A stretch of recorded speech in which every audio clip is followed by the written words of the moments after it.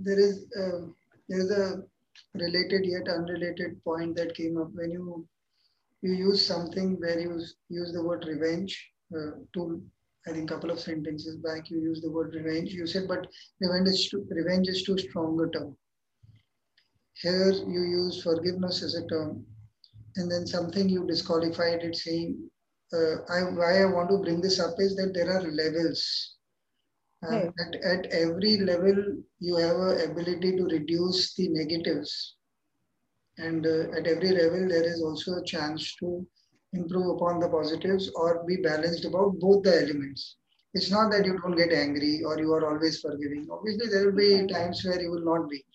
The idea, what I'm getting from your personality as we go along talking about your stuff, I'm finding there is a sense of um,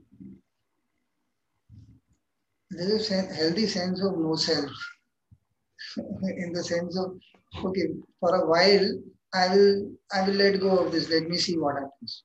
So that egocentric thing of saying I need to have things my way, which obviously you feel. It's not that you did mention the first 2 minutes is panic, Yeah, and definitely. the first 2 minutes is fear. The first 2 minutes is anger. Whatever those kind Yeah. of things that overtake us, which are our habits. But then you balance them out and you start thinking, okay, how does this pan out if I vent out my emotion, Yeah. or if I let go of this emotion. So I like that feeling of balancing it out that you're taking. One question that has been there in my mind for a while that we've been talking, you have not given us an example of how you deal with things after you've been successful. Say, for example, you said that as a yoga teacher, you felt like, Hmm. oh, will I be able to do it or not, and all this stuff. Hmm. Now, after that has happened, and you have stood up to whatever that you are trying to do, be an Hmm. intern in something, or going and teaching Hmm. yoga or mindfulness, Right. or whatever that you are doing. Now, well, the inadequate Zen hasn't gone away anywhere. Hmm. She is walking with you while you are going and trying Right. to be a teacher. So she stands with you as you stand, and then you're. Uh, I want to give a small episode. Um, my advertising teacher and guru had taught me about body language, and Hmm. he used to wonderful teacher in every sense. I owe everything that I know in my field to him. Obviously, he had mentioned his first teaching class. So he said his height wasn't too much. So he went a few minutes before the class started, and he went and sat on the bench. So whoever came, they had to kind of look up to him, Look up. whatever their height. And he said that's how it kind of worked. And then we had gone for a meeting. We were trying to do some work together. And that guy was a creative fellow, some film producer or something. And he had four different kinds of chairs in his room, and all of different sizes. So in a way, when we got seated, the lowest chair was being given to my guru at that point of time. So I told him, no, no, come, you sit here. I'll sit on that one. Because I knew that it kind of worked to his advantage when he wanted to. Right. So he said, yeah, yeah, I would have been uncomfortable. Yeah, yeah, it's okay. Now, I have always felt a little contrarian to these kind of, although I understand body language and stuff like that because of my field, I used to think that if I have it in me, it doesn't matter where I sit. I can sit on the floor and really get you down there. Over a period, I have been wrong and right both. I think he was also right. It makes it easier. If you already have an upper hand, it really makes it easier. But somehow I think I was too much of a showman in my head. That, okay, I Hmm. can do whatever I want from wherever I want, and I'll do it well. And I've had reasonable success. It works with my personality. I'm happier. So, from that context, that has been my way of handling things. Hmm. I would want to ask you, once you got these ABCD degrees, since you have so many of them, so can you share a story where you actually went and you felt this pang of, oh, I'm not good enough? What did you do? What happened on the ground, and how did you deal with it? What did you tell yourself? Did you fall? Did you get up? Any story which is interesting? Okay. Uh, Yoga only, I'll tell you. I went to teach my class, and it was a one-on-one class. Okay, and I recently got done with this degree, like, and then the pandemic happened, so I was very lost in the middle. I didn't have a lot of people to coach and things like that. So one advice that my teacher gave me is you start teaching friends, family, whoever. So I had a friend, and she was a new friend, whoever, and I was only seeing her. So I went to teach her, and I said, she asked me, "Will you teach me?" I said, "Okay." So I went, and I had a lot of things planned in my head. Okay, this is the sequence that will happen, and this is what I want to take my class in. And the minute I stood and I started teaching, there's some things that I didn't take into consideration is her probably not understanding. She's completely new to this field, right? So because I have certain set of knowledge about it, certain things I'm like, yeah, okay, this is understood, may not be. And that, so she started, pointing out, oh, I don't get this. And it was my first class, so I was already nervous. And so I sat down in the middle of teaching her, and it was easier because she was only one person. So I sat down and I told her, I'm teaching, trying to, and at the end of every yoga class, you have like a guided meditation and things like that. I was like, I'm trying to teach you how to calm your mind down, and right now I'm not calm. Oh my God. So I sat down and I told her, I'm going to show you a very real example of how breathing technique works. And I did one of the breathing techniques that's known to, calm you down. So I actually did that. And then I got up and, I said, it's my first class and I'm really glad you gave me this opportunity to teach you. And right here, I've shown you, one thing, because I've always, whenever I've seen other yoga teachers, and they'll be talking like towards the end of this class where the meditation's happening, they'll say these absolutely lovely things and you'll feel like they have it all under control and all the life philosophies, they have. And I said, see, this is exactly what I'm trying to tell you. And then after the class ended, she came and told me, I actually felt like I could relate to you a lot more. And then what you started saying started resonating with me more. So that's how I dealt with it. I literally stopped, I sat down and I said, now see, I did the breathing, I did one of the pranayams myself and I calmed myself down. So that is how So I dealt with that. I would want to break it down. One is again, you've been talking about it. Sometimes it may seem that people, the guests on the podcast are all accomplished masters of some kind and they have answers for every question that comes up. Even if they are impromptu, it might be seen as gift of gab or something like that. But I'm glad that you brought this up. I want to break this down into this episode itself. The story first is your honesty. You told her, look, I'm not okay. I think which is what you mentioned earlier and which is what we've been speaking, that it freed you of the burden of trying to be perfect. Yeah.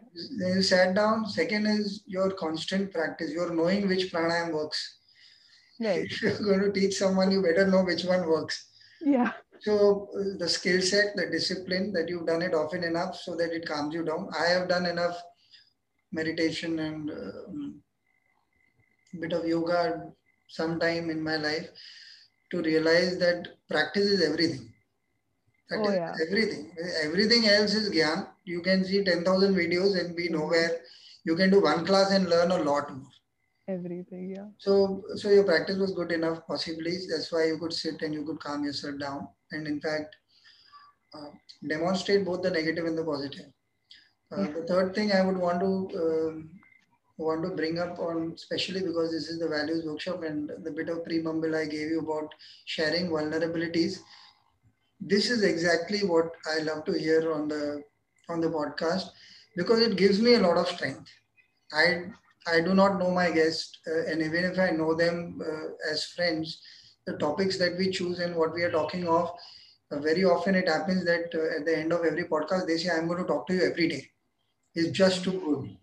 We never talk again about those topics because obviously it happens because of the podcast. That scenario happens. But in my head, these are coffee shop conversations where you bear yourself, otherwise, you don't bother.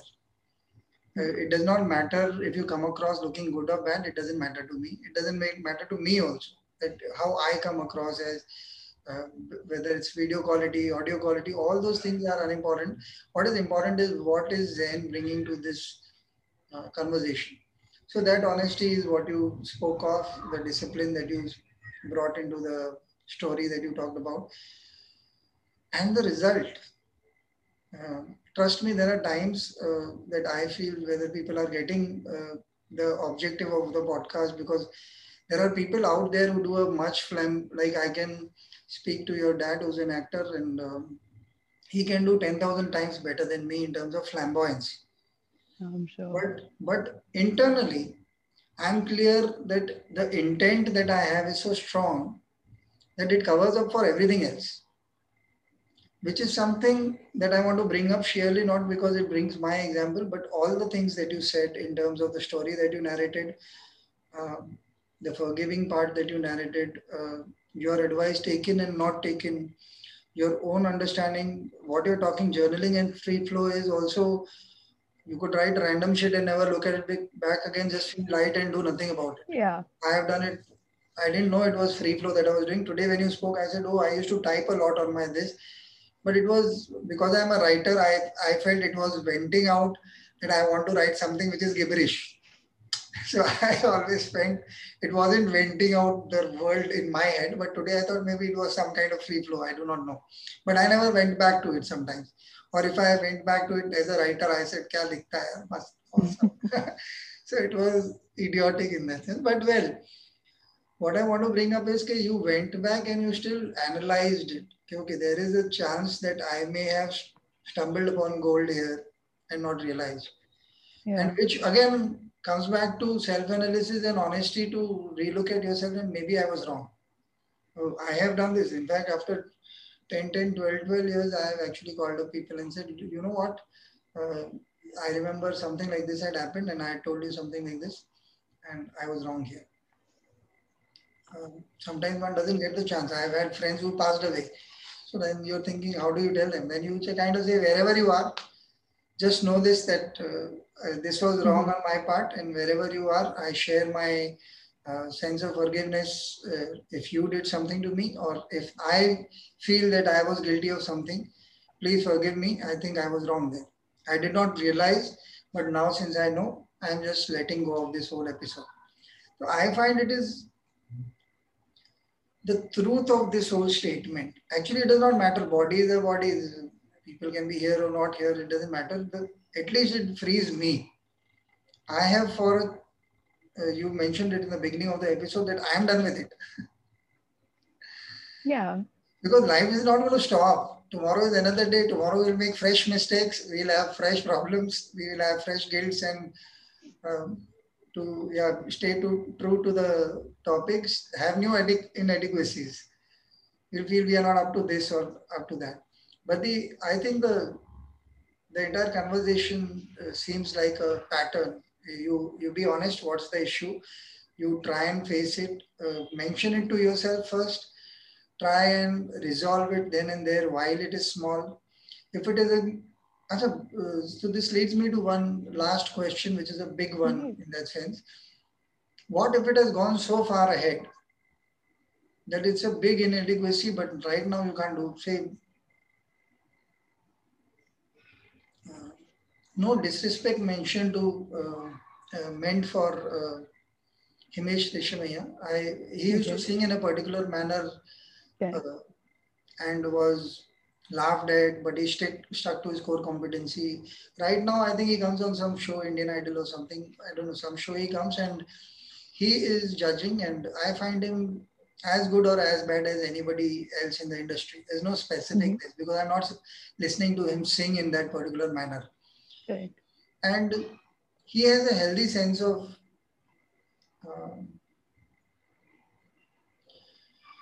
respect for himself. And I was thinking, and he's like any other good judge or whatever. They are flamboyant, but he'll say, I like your stuff. I'm going to give you a chance or something like that. Right. And suddenly I felt I used to look at him in a funny manner earlier. Right. But he seems to be like a normal guy. There's nothing special or bad about him. He's quite all right. And it's not, obviously he'll say, who cares what you think about me? But I'm talking about me here. Yeah. So my question to you is, why I brought Himesh Reshmai as an example is that suppose you're far too gone ahead and you made a success of something that you think is not good for yourself. Suppose that was his trademark style of singing only and he was successful for that. Now he knows it is lousy, but I can't do much. As creatives, I have known a lot of people who work like that. Now, in that scenario, how would you handle that inadequacy? Suppose, yeah, it is wrong, but it works for you. What can you do about it at that? Well, if it works for you, I think you have to decide how comfortable you are with projecting yourself in this way or not. There are times where I think people know that, okay, this is not working. I mean, I've realized that, okay, this is not me, authentically me, but it's working for me. So then they just go with it. Or there are sometimes people who then uh, diversify and then make fun of themselves or like take it as a joke, which obviously takes bravery to another level, I would imagine.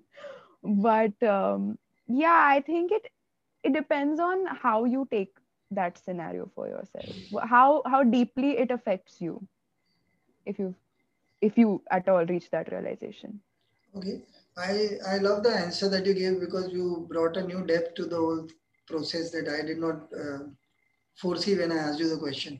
That effectively means if you become really comfortable with who you are, it doesn't matter what your inadequacy is, Yeah. you can actually have a healthy laugh at yourself.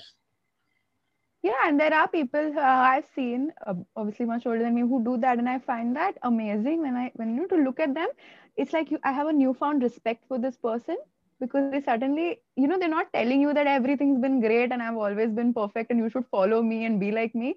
They're telling you like, yeah, okay, I messed up, but now I can't go back and change it. So, and that's really nice to see. This is beautiful It's very because inspiring.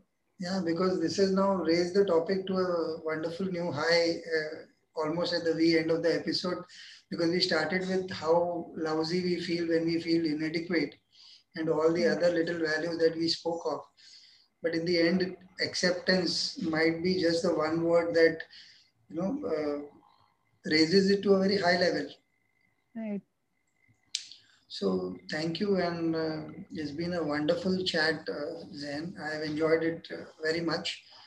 Completely different from the normal chat that I generally land up having. We did talk a lot of psychology, I now realize, but it was enjoyable and hopefully it came across for what it stands for. Words being Right. words, obviously they are poor comfort when you're trying to say something of consequence, but we can just Right. hope.